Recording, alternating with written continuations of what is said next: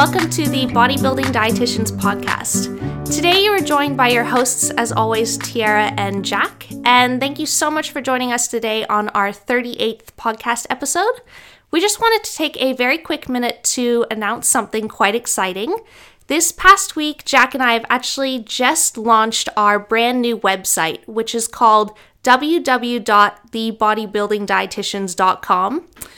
And on this website... There were 3 W's there, not 2. Did I say WW? Oh, whoopsies. www, triple W. So the new site basically includes what services we offer, which is competition prep, improvement season coaching, just general training and nutrition coaching, dietetic consultations, and also posing lessons as well. And that's all online, and it can be local as well if you live in our area. So other than that, we also have the podcast listed on there, a page about us, and also, very importantly, the Inquire Now page. So if you ever want to inquire about any of our coaching, then you know where to go to. Yeah, exactly. That is a fantastic way to get in contact with us. So certainly look up www.thebodybuildingdietitians.com, and we would absolutely love some feedback on the website too, because, you know, it's been a really fun project we've been working on behind the scenes, and we would love to hear what you guys think. And we also just want to say that we absolutely appreciate so much all of the positive feedback and support that we get from this podcast. Honestly, it does not go unnoticed, and we just want to say a huge thank you to all of you guys. And yeah, if you like the podcast, please always feel free to take a screenshot of it, post it to your Instagram stories, tag myself, tag Jack, tag the Bodybuilding Dietitians, tell your friends, tell your family. Yeah, all that good stuff. All right, so today we've got an exciting question and answer episode lined up for you. So we're going to jump straight into the questions. So this one's by Ellie, and she asks, a breakdown of your comp prep plan if you have one, for Tiara. Woohoo! All right, so we are recording this on Friday, the 30th of August, and tomorrow I start comp prep for my Season A 2020 competition prep. Holy crap, I'm so excited. So tomorrow is kickoff day. Tomorrow will be 25 weeks out from my very first show. So I guess just a quick rundown of my plan. Essentially, my current macros right now during my improvement season, I guess this is my very last day of a surplus. Right now I'm sitting at around 170 protein, 400 carb, and 40 fat. So starting off tomorrow, I'm bringing those down to 140 protein, 300 carb, and 40 fat. So yeah, just slightly reducing protein a little bit, still definitely consuming a adequate amount. It's mainly just going to come down because my carbohydrate intake is coming down. And I'm not going to lie, because I eat a lot of whole grains, I get a lot of protein from things like extra oats, wholemeal flour, potatoes, you name it. It all really, really adds up. All right, so yeah, moving forward with a plan, essentially I'm going to be dieting for 6 weeks straight. I'll see how long I can, stretch out those, the macros that I just listed, how long that keeps me in a deficit for. I'm going to do that for 6 weeks. If my body weight stalls, I'll make the appropriate adjustments so that I keep losing body weight. I'm really aiming for a rate of loss during the first 6 weeks around, half a kilogram per week. That's again why I'm giving myself a 25-week prep, because I don't want to do anything drastic. I want to take a more gradual approach. So after the first 6 weeks of dieting, I'm going to take a 1-week diet break where I will bring myself back up to maintenance calories. The reason why I'm doing this is just because, during the first 6 weeks, it should be quite easy to lose weight. I'm not going to have any negative metabolic adaptations or anything like that. But at that 6-week mark, anecdotally in the past when I've dieted, that's when I really start to actually feel the diet fatigue around that 6-week mark. So I'm going to give myself a 1-week diet break then. Following that, I'm going to move into 5 low days and 2 high days. So 5 low days will essentially still have me in a caloric deficit, and then those 2 high days are going to bring me back up to maintenance calories. Thinking about putting those 2 high days on a Thursday and a Friday, because I take my rest days on Wednesdays and Sundays so that, that extra glycogen can be carried over into my Saturday session too. So yeah, 5 low days, 2 high days. And then after another 6 weeks of that, I'm going to take another week-long diet break. After that week-long diet break, I'm going to move into 4 low days, 3 high days. And those 3 high days will be on Thursday, Friday, and Saturday. And that will get me my body really used to, kind of preparing for that carb up for the show, because my first show is on the 22nd of February. It'll be the Queensland qualifier for IFBB. So yeah, that'll be on a Saturday. So that'll kind of get my body prepared for carbing up for that show, which should be really good. But yeah, I know there's quite a few weeks left after that when I transition into those 4 low days, 3 high days. But again, because I'm looking so far into the future, and anyone who has ever done a comp prep before, they know that the plan is very flexible, so I'm not setting anything in stone right now on the 30th of August for what's going to happen next January, because I just don't know. So I'm going to have to cross that bridge appropriately when I get there. But yeah, that's exciting. So yeah, my first show will be Queensland qualifier, 22nd of February. Then I've got a whole month until the Arnold's down in Melbourne. That'll be around the 20th of March, which is super exciting. So what I'll probably do is after my first show for IFBB here in Queensland, I'll probably give myself another week-long diet break and then prepare for 3 weeks later for the Arnold's. After the Arnold's, that will finish around the 20th of March. I won't actually be competing again until early May, because I want to do the ICN shows and I also want to do AWNBS too, and they usually start beginning of May and run all throughout May. It might even go into June. Honestly, this comp prep is going to be a freaking marathon. But after Arnold's, I'm probably going to give myself a good 2-week diet break before I then probably transition back into 4 low days, 3 high days in a lead up to my ICN and AWNBS shows. But yeah, that's my plan so far. I'm freaking pumped. I'm so freaking excited.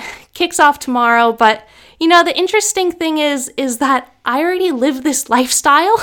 So really the only thing that's going to change tomorrow is my caloric intake. So yeah, super excited. Can't wait. I've literally been planning for this for years. I've been, in my improvement season for a good 1.5 years now. And yeah, I'm ready, man. I'm so freaking ready. So by the time this podcast comes out, I would have started prep. So let's do it. All right, so sorry that was a bit long. Yeah, I can't wait to see Tiara compete, and I think she's put a lot of thought and effort into planning this prep, so I think it'll go really well. Thanks so much. If I'm going to have anyone's approval, I definitely want it to be yours. So, all right, so moving on to the next question. This one says, do you train abs in isolation? So Tiara and I both train abs in isolation, and I guess it's a bit of a hot topic. There are some people do think that training abs will like thicken your waist or increase the size of your obliques, and the other party also thinks that training like squats, deadlifts, and your compound movements will also train your abs as well, which is true. And I guess Tiara and I decide to train our abs because we don't really want to leave anything to chance, I guess, and probably abdominals are an area that we could probably both work on. I personally don't think that training your abs will suddenly make you have a very thick waist or anything like that either. No, to be honest, I think it's actually the biggest lie in the fitness industry when people say abs are made in the kitchen. Honestly, guys, that is total bull crap, okay? This is anecdotally, but I'm sure a hell of a lot of people can relate to this. I've been stupidly low body fat percentages before, and I've never had a 6-pack. And the reason for that is because I didn't have the muscle mass. I didn't build myself a strong core so that it looked like I have a 6-pack. And I feel like a lot of people are under the impression that if you diet down and if you get lean enough, then yes, your abs will show. But the truth is that's only possible if you have the muscle mass in the first place. And I don't know why people think that abs are any different to any other muscle group. Like, can you imagine if people were like, yeah, man, you just have to get lean enough for your calves to show or for your biceps to show. It's like, yeah, maybe they'll show, but they're not going to be very impressive. Like, maybe you might see a small calf striation, but like you're not going to want to show them off. You're probably going to wear track pants. So anyway, I don't know why people treat abs any differently. They're just like any other muscle group. You need to train them. You need to develop them. You need to grow the muscle there in order for them to be impressive and in order for them to show off too. And yeah, just like Jack said, a lot of people are under the impression that you can just build a strong core by doing deadlifts and doing squats and your big compound movements. And the thing is, when you think about it like this, compound movements like that, they require you to have a strong core, obviously, because you need to brace yourself, but they don't necessarily build you a strong core. And the best exercises to do for your abdominals, basically just like any other muscle on your body, is an exercise that takes it through an eccentric and a concentric contraction. So even something like a crunch or a hanging leg raise or some decline sit-ups, something that actually helps that muscle contract, and treat it just like any other muscle group, apply progressive overload too. So lift, if you're doing, for example, like a decline sit-up, progressively hold a heavier weight so you're further challenging your abs, or do an extra set or do a few more reps. You really need to train them. And also, if you build up your abs to be more muscular, they're actually going to show when you are at a higher body fat percentage too, which is always nice when you take photos at the beach in your improvement season. Yeah, and personally, I tend to lean more towards a weighted abdominal exercises, just like any other muscle group. You want to progressively add load over time. So I usually do either a machine curl or a weighted abdominal crunch, or something like a weighted hanging leg or knee raise, something that you can actually track over time and progress in, as opposed to like 60 crunches or 100 crunches, or even having a whole session dedicated to your abs. I find that a bit demotivating for me, so I usually just add 3 or 4 sets at the end of each workout, and that'll equal around 15 to 20 total sets a week. Yeah, I think that's a great way to approach it. And personally, I train my core every single training session. And I actually train my abs in the middle of my session, because I find that it actually gives me a nice break and allows me to be stronger in my following movements. So for example, if I'm doing an upper body session, I might do my first 3 or 4 exercises, and then I might give myself a little bit of recovery time for my upper body while I go do some core work, and then I'll come back, and I actually find that I'm a little bit stronger and I have some more endurance near the end of my session. So you could always consider doing that too, and it holds you accountable to keep training your abs as well. So yeah. Okay, so we shall move on to the next question. So this one was asked by my client Danny, and it says, protein throughout the day, is more than 30 grams at once too much? So I think we've all heard a few misconceptions when it comes to protein, like if you eat, like protein is damaging for the kidneys, or if you eat too much protein, it'll be bad for you, or if you eat too much protein, it'll be stored as fat. And I actually did a Google search, and all of those things came up in probably the first 3 or 4 search results, and they were actually legitimate claims as well. They weren't joking, which is the top 5 dangers of protein. So yeah, 30 grams is not too much, and what Tiara and I try and do is aim for around 0.4 to 0.5 grams of protein per kilo of body weight each meal, and that'll be HBV protein, so usually coming from an animal, and then we'll also usually have additional protein on top of that from our grain and plant sources as well. So let's say for breakfast this morning I had yogurt as my HBV protein source, and then I also had protein from oats and chia seeds, flax meal, and all that sort of stuff as well. And I'll let Tiara describe what happens when you do have more than 30 or 40 grams of protein. Yeah, so a lot of people are under the impression that if you consume over 20 grams or over 30 grams at once, then it's immediately going to go poof straight into your fat cells or something like that. But we have to remember that protein in the body isn't just used for skeletal muscle mass. Yes, skeletal muscle mass is the greatest bodily store of protein and of amino acids, but protein is so goddamn important for so many bodily functions. So protein is integrated to our skin and our bones and our hair and our nails. It's absolutely essential for enzyme function too. All of our enzymes are made from amino acids and protein. It's also very important for our blood and our cardiovascular health and our arteries, everything. So protein is super, super important. So that 0.4 to 0.5 grams per kilogram of body weight per meal consumed, those are recommendations for what is going to maximally stimulate muscle protein synthesis. Now, if you consume more protein than that, what's actually going to happen is those extra amino acids are just going to go into your body's amino acid pool, and they can just be used for other bodily functions like I mentioned before. And it's very unlikely that extra protein and extra amino acids are going to be converted into fat tissue. The process by which that would be done is through de novo lipogenesis, but it's not very efficient. It costs the body a lot of energy in order to do that.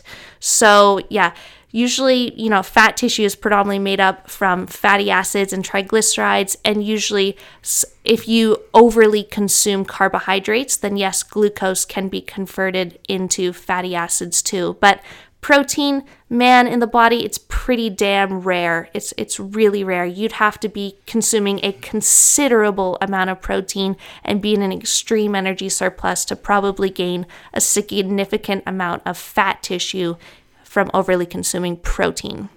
Yeah, but that's not to say that you can just eat 1,000 grams of protein in a deficit. Oh, no, certainly not, because, it's still energy balance, of course. But as we know, protein has the highest thermic effect of food. So from the amount of calories that you consume from protein, about 30% of those calories are going to be used just in the digestion and metabolizing and breaking down those proteins into amino acids and creating new bodily structures. So moving on to the next question by Lauren. She asks, weights, cardio, then eat, or weights, eat, then cardio? All right, so Lauren Greaves, she's just mentioned here that she's a bit unsure about meal timing. So Jack, what would you recommend to a client? Should they do their weights and then their cardio straight afterward and then have a meal, or split up weight and cardio sessions and have a meal in between? So if we're speaking optimally, then I would suggest putting your cardio as far away from your weight session as possible. And especially if it's higher intensity cardio, if it's just walking on the treadmill, then I'm not really that concerned about it. But it also depends on whether you're in a comp prep or off-season as well. Obviously, in an off-season, you'll have a lot more energy availability.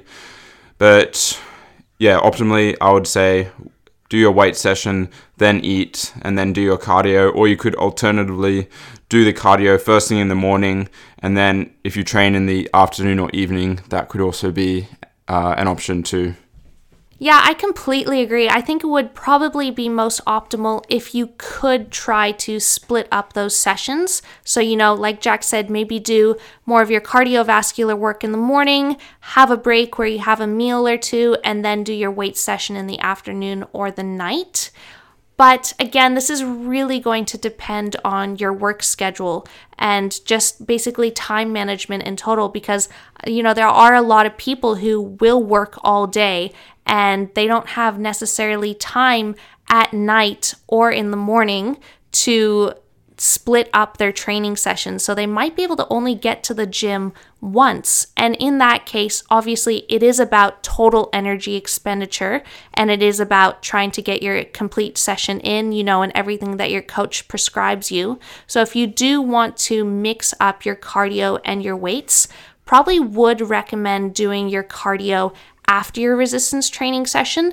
In a comp prep, it usually is likely that you are doing low intensity cardio. So like Jack said, maybe just walking on a treadmill, right? So it's not going to be super high intensity, because we do know from some of the literature that there is an interference effect if you do resistance training and then high intensity work straight after that. So there can be some negative implications on the adaptations you would have got from that resistance training session, and they may be blunted by doing high intensity cardio straight afterwards.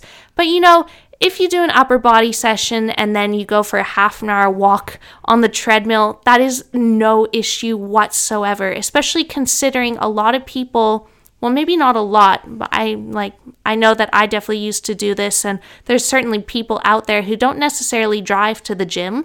They probably walk to the gym or they bike ride to the gym. They might even do a slow jog to the gym. I'm not sure if they necessarily consider that walk or that short little bike ride as cardio per se, and I certainly wouldn't think that it's going to negatively interfere with their resistance training adaptations either. But yeah, honestly, don't worry about it too much. The main thing is that you are achieving your total energy goals for the day and consuming the right amount of calories for your goals. And you're also, consuming the right amount of macronutrients for your goals too. And just being smart about your meal timing as well. As long as your pre and post workout meal are within 4 to 6 hours of one another, and you've got protein and carbohydrates within each, you should be just fine. So it's really about focusing on the bigger picture, and those small, minute details probably really aren't going to make too much of a difference in the large scheme of things. Sweet. All right, so this next question we're moving on to, this is by Merles, and she's asked, if you could only take 3 types of vitamins, what would they be? So Tiara and I try to get all of our vitamins and minerals and micronutrients from our foods, so we don't actually usually supplement with any. So the way we're going to answer this question is basically recommend 3 vitamins that are often deficient in males and females. Yeah, so I guess number 1 out of the 3, I would probably say this one is mainly for vegans and vegetarians, but the first one I would say is vitamin B12. Because vitamin B12, it's only found in animal products, and vitamin B12 is a super essential nutrient because it's highly involved in DNA synthesis, cardiovascular health. Like, if you don't have vitamin B12, you will have major health implications that can be deadly. So it is quite dangerous. And yeah, because it's only found in animal products, it's super important for vegans, for sure, to consume vitamin B12 supplements. And vegetarians, if they're not consuming many animal products that aren't meat, so if they're not consuming any fish, if they're not consuming any dairy, any eggs, really, really important to supplement vitamin B12. And it's actually pretty interesting because vitamin B12 is a water-soluble vitamin. And normally water-soluble vitamins, if you consume them in excess, they aren't stored in the body. They will be excreted in urine. But because vitamin B12 is so essential, your liver actually can store vitamin B12. And I'm pretty sure it can have a storage. Man, I think Veronique told us it was like up to 4 years maybe, so it's very significant. So yeah, vitamin B12, number 1. What's number 2? So yeah, the second one is folate, which is another one of the B vitamins, and it's incredibly important, especially for pregnancy and infancy as well, and adolescence. So folate is essential for red and white blood cell production in the bone marrow, convert carbohydrates into energy, and also the production of DNA and RNA. And you can get folate from beans, legumes, also green leafy vegetables as well. Yeah, folate is a super important one. And the reason why it's so important for pregnant mothers and adolescents is because it's super important in those developmental stages. So obviously a mother who is growing a child within her, or a young child who is, developing and going through puberty. And what's also interesting about folate is that, yes, you get folate from your food sources, but it's actually one of the only vitamins that's actually more bioavailable in the folic acid form, so in the supplemental form.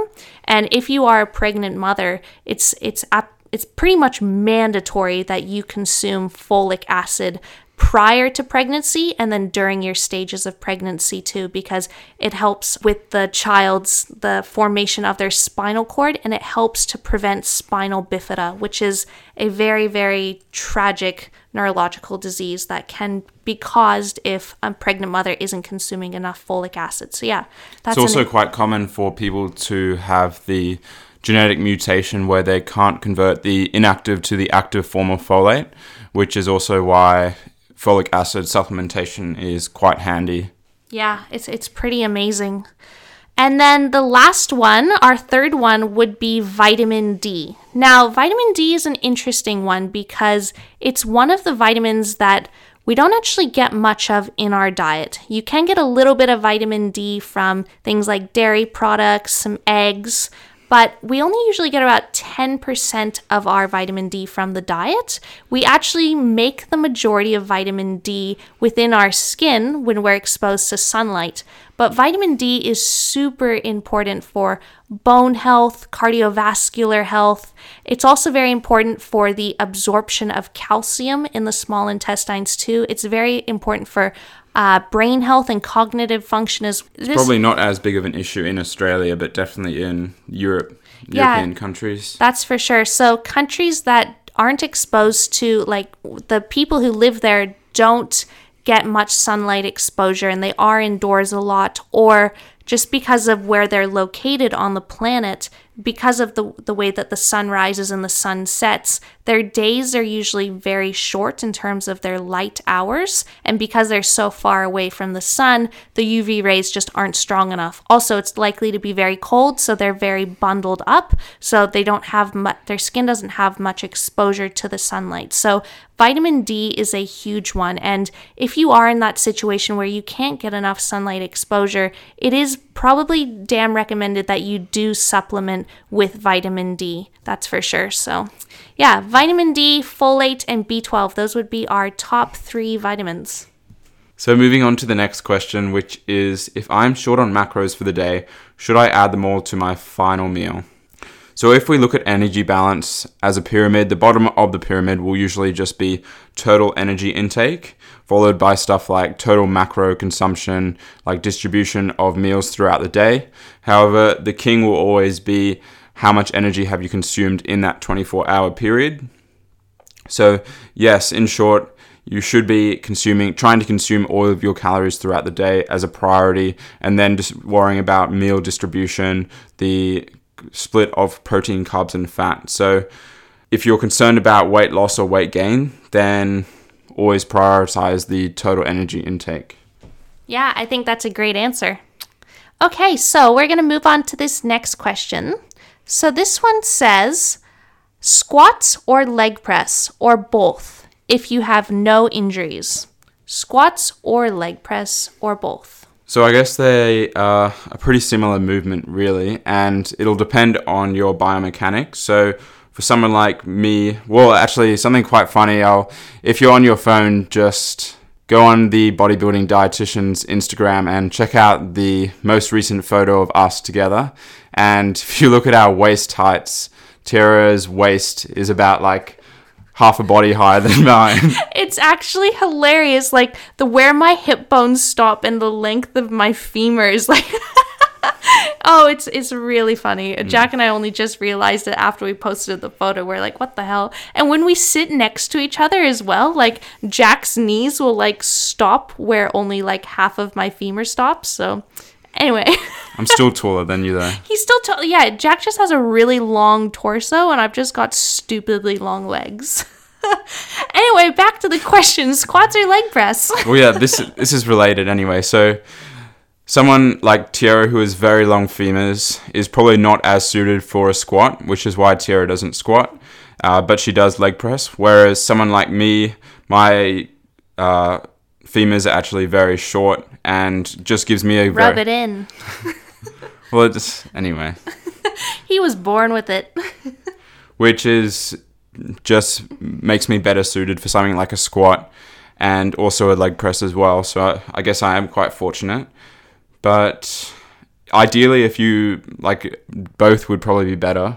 Yeah, I would definitely say both. And, obviously, people should be training their legs twice a week. So if you wanted two movements that predominantly target your quads, one day you might start with a squat and the other day you might start with some heavy leg press too. But they've actually done some research on this as well, and comparing people who just did a squat pattern for a number of weeks. I don't know the study that well, but I know the main, main outcomes. Well. Oh, do you want to explain it? Yeah, well, it's essentially those people who just squatted as opposed to doing a variety of leg movements. Both of the groups got a similar amount of hypertrophy, so muscle growth, but the people who did a variety of movements got greater muscle growth in a variety of quad muscles as opposed to just in one. Yeah, exactly. Yeah. So when you think about the quadriceps, it's really a muscle group. So you've got, your vastus lataris, your vastus medialis, your vastus intermedius, you've got your rectus femoris there. So you've got sartorius, damn, longest muscle in the body. Ding, ding. Whoa. Anyway, back to squats. So essentially you are going to have hypertrophy from both, but think about this. We are physique athletes. We're trying to look good at every single angle, and we're trying to maximize growth in every single muscle group and every single individual muscle too. So including a variety of exercises in your program, even if they target the same muscle group, so squats, leg press, hack squats, lunges, leg extension, a whole variety of things, right? That is probably going to be more favorable for your physique development, I would say. And especially because you said you have no injuries doing either, so I just do both. Yeah, it would be a different story if you're like a powerlifter where specificity is really important and practicing the same movement over and over to establish those neural connections as well. But yeah, definitely if you're a physique athlete, then doing a variety of movements. Yeah, I remember speaking to this powerlifter who used to train at the UQ gym, and all he would ever do was squat, bench, and deadlift. And he actually told me, he's like, yeah, like 2 days ago, I did leg extension for the first time in months, and my quads are so sore. And this was a dude who was squatting well over 220 kilograms for reps kind of thing during his sessions. But because he was unaccustomed to something like leg extension, he got DOMs from leg extension compared to like a 230 kilograms squat, which I just thought was crazy. Goes to show that DOMS is associated with novel stimulus. Yeah, unaccustomed exercise, that's for sure. So this next question is by Crystal, and she asks, most effective way to reverse diet without gaining excessive weight but getting calories high? So essentially the post-comp period, first of all, we have answered this in some depth in one of our earlier episodes called Reverse versus Recovery Dieting. That's the main part of the title. So, yeah. But yeah, essentially, I guess it might be a slight misconception that you can't necessarily get calories super high without excessive weight gain. That's going to be mainly the genetic component. So some people can literally shoot their calories straight up high after a competition, and they will be quite resistant to excessive amounts of weight gain. And cough, Jack. And those will usually be the people who have high calories in comp anyway. And then on the other hand, if you have been dieting for a very long period, your calories get very low during a prep. So I guess this happens to guys and girls as well, but it's unlikely that you'll experience like a super high amount of calories immediately. That being said though, I would recommend sticking to what your coaches are recommending for you and not going overboard with weight gain, and sticking to around 5 to 10% of your stage body weight increase in the first 4 to 6 weeks after comp. Because you'll find that, say, if you gain about, let's just say for the sake of it, 10 kilos in the first week, you'll find that someone who has gained weight gradually as opposed to very quickly, the gradual individual will have a large energy requirement as opposed to someone who's gained 20 kilos or so in 2 weeks. Yeah, exactly. And this is really interesting because I got asked this question as well this morning by one of my clients who was talking about, they were like, oh, I can't wait to build up my metabolic rate to be as high as so-and-so, and eat as much as so-and-so. And they were really asking me, like, how do I build up my metabolism? How do I eat more food? And we really have to think about, guys, if you are consuming a high amount of food and you're able to maintain weight on that, it's not just magical, there has to be a reason behind it. And usually when you look at someone who has a very quote unquote high metabolism and can eat a lot of food, they have a pretty damn high energy expenditure, or they have pretty significant muscle mass. So if you look at someone, right, who can eat, let's say, upwards of 600 grams of carbs a day, or they're on like over 4,000 calories per day, they're certainly not going to be a couch potato, okay? They're probably going to have a pretty significant energy expenditure by either training really hard in the gym, they're probably in there maybe 2 to 3 hours per day, or around 6 days a week. They probably have a pretty decent step count too. A lot of people underestimate that some people are always on their feet during the day, and they might walk between 10 to 20,000 steps per day. And also genetically, okay, like I know that Jack has a super high metabolic rate because he is always hot.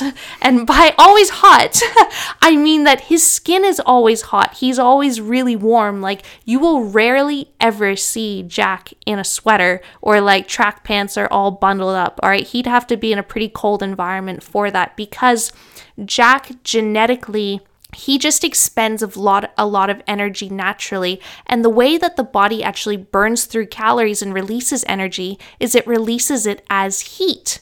All right, so when you are burning more calories, you tend to be hotter. And also that shows that through negative metabolic adaptations, when, for example, deep into a comp prep, a lot of you guys can probably relate to this during like crazy dieting periods, is that you're always freaking cold. And that's because your body has slowed down its metabolism. It's not burning as much energy, hence it's not releasing as much heat, but also it's trying to conserve energy as well. So it doesn't want to waste calories on trying to keep you warm. It would rather just make you uncomfortable and force you to put on a sweater or maybe 3. Yeah, and something else as well is the term calories in versus calories out is often thrown around. And if you take Tiara and I for an example, Tiara eats around like 400 grams of carbs a day, which is pretty damn high for a female. And I eat around like 7 to 750 or so usually. And you have to look at our diets as well. We consume a shitload of fiber. And we get the vast majority of our food from like whole grains, fruits, vegetables, and we both consume a lot of protein as well, probably more that's recommended. And that's, like Tiara said at the start, that's mainly because due to the amount of carbs we're eating, a large proportion of those come from plant proteins. Yeah, so our thermic effect of food is probably through the roof.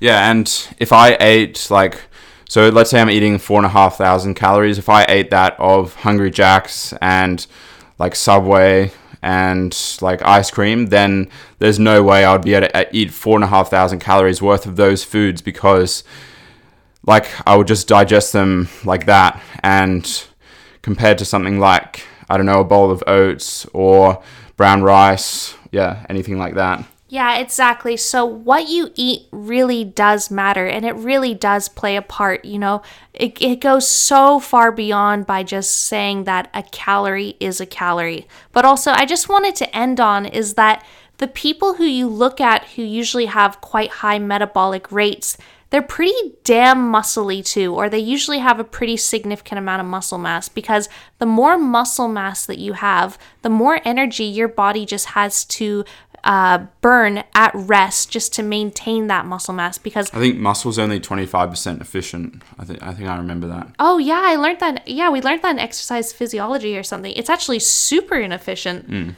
But yeah, per pound or per kilogram of muscle mass compared to fat mass, it requires significantly more energy and calories to maintain. So it's much more metabolically active compared to fat. So Which is also why if Tara and I ever get a weight loss client, we always try and recommend them to do resistance training, because once you have lost the weight, then your only option really is to keep at that same calorie intake. And say if you're a female, that might only be like 1,500 or less calories a day, which is pretty nasty. But if you then add resistance training into the equation and gain more muscle mass and therefore still look lean, yet have a higher calorie requirement, then it's win. Yeah, exactly. So if you want to build up your metabolism, do weight training, eat wholesome food, stay active during the day, keep your NEAT high, and don't yo-yo diet. Don't yo-yo diet and get a damn good night's sleep. So those are just a few tips from us. How to carb your way up into the hundreds, almost the thousands for Jack. So yeah, I think we'll wrap up there, guys. We've been going for about 40 minutes. All right, so we're going to end on our very last question for the day, and that's one thing that we learned this week. So what did you learn, Tiara? What did I learn? I think you always go first every week now, don't you? So, all right, so what did I learn this week? So, Jack recommended me a very groovy book called The Dog Owner's Handbook. And the reason why is because Jack and I are looking to move out together in a few months. And we're also looking at getting a dog, which is super exciting. And because we want to grow up with this dog, we want to get it as a puppy. So I've been learning a lot of really cool and useful things about owning a dog for the first time, and especially, owning a puppy and raising a puppy. And it's so exciting, and I'm learning a lot. And I've learned a hell of a lot of things from this book, but I think that a few really interesting things from a nutritional standpoint that I've learned is that when you pick up the puppy for the very first time and you bring it home, you actually want to bring back some of the water that it has grown up drinking, so the water from the breeder's house, and you might also want to bring back a bit of the breeder's food too. And the reason for this is that this puppy, you probably only get them when they're around 8 weeks old or so, maybe even younger. But because just like a baby, a puppy also, their digestive system, it's still developing, and it still is very susceptible to illness, and getting a harmful infection potentially from something that it eats that has harmful bacteria in it. So when you bring the dog home, you still want to make sure that it's still consuming the similar amount of water that it's grown up consuming and the similar amount of food. And then slowly you can start to wean them off that by combining their new food that you've bought it with a bit of their old food and a bit of water from your new tap compared to water from their old tap. So I just thought that was really, really interesting, obviously, because I'm super interested in nutrition and the microbiome, and I'm learning things about dog microbiomes too, and how to make sure that my puppy is healthy and safe and not pooing all over the laundry room floor. So, all right, Jack, what did you learn this week? So I guess I'll end with a dog fact as well, since everyone loves dogs. And something I learned from the same book was that when you do pick the dog up, you should also see how it interacts with the mother and see what the temperament of the mother is as well. So if the mother's nasty to its son or daughter, puppy, or to its pup. or if the mother is quite angry to you, or she's very shy or aggressive, then it might be wise to look at another breeder. Yeah, because you don't want those angry genes passing down through your little cute puppy, right? Yeah, and apparently you should never take it as an excuse for why you can't see the mom. You should always be able to see the mom with all of her puppies, and she should be very calm, and she shouldn't mind you being around her puppies. So those are just a few little things. We've learned a hell of a lot about puppies from this book. It's really fun, to be honest. Okay, so that is the end of our 38th podcast episode. Thank you guys so much for tuning in again. We just love the feedback. So happy that you guys are now liking that we're releasing 2 of these per week. So yeah, like we mentioned before at the beginning of the podcast, if you enjoy this episode, please take a screenshot, post it to your Instagram stories, tag Jack, tag myself, tag the bodybuilding dietitians, tell your family, tell your friends, check out our new website, and we'll catch you next week. See you guys.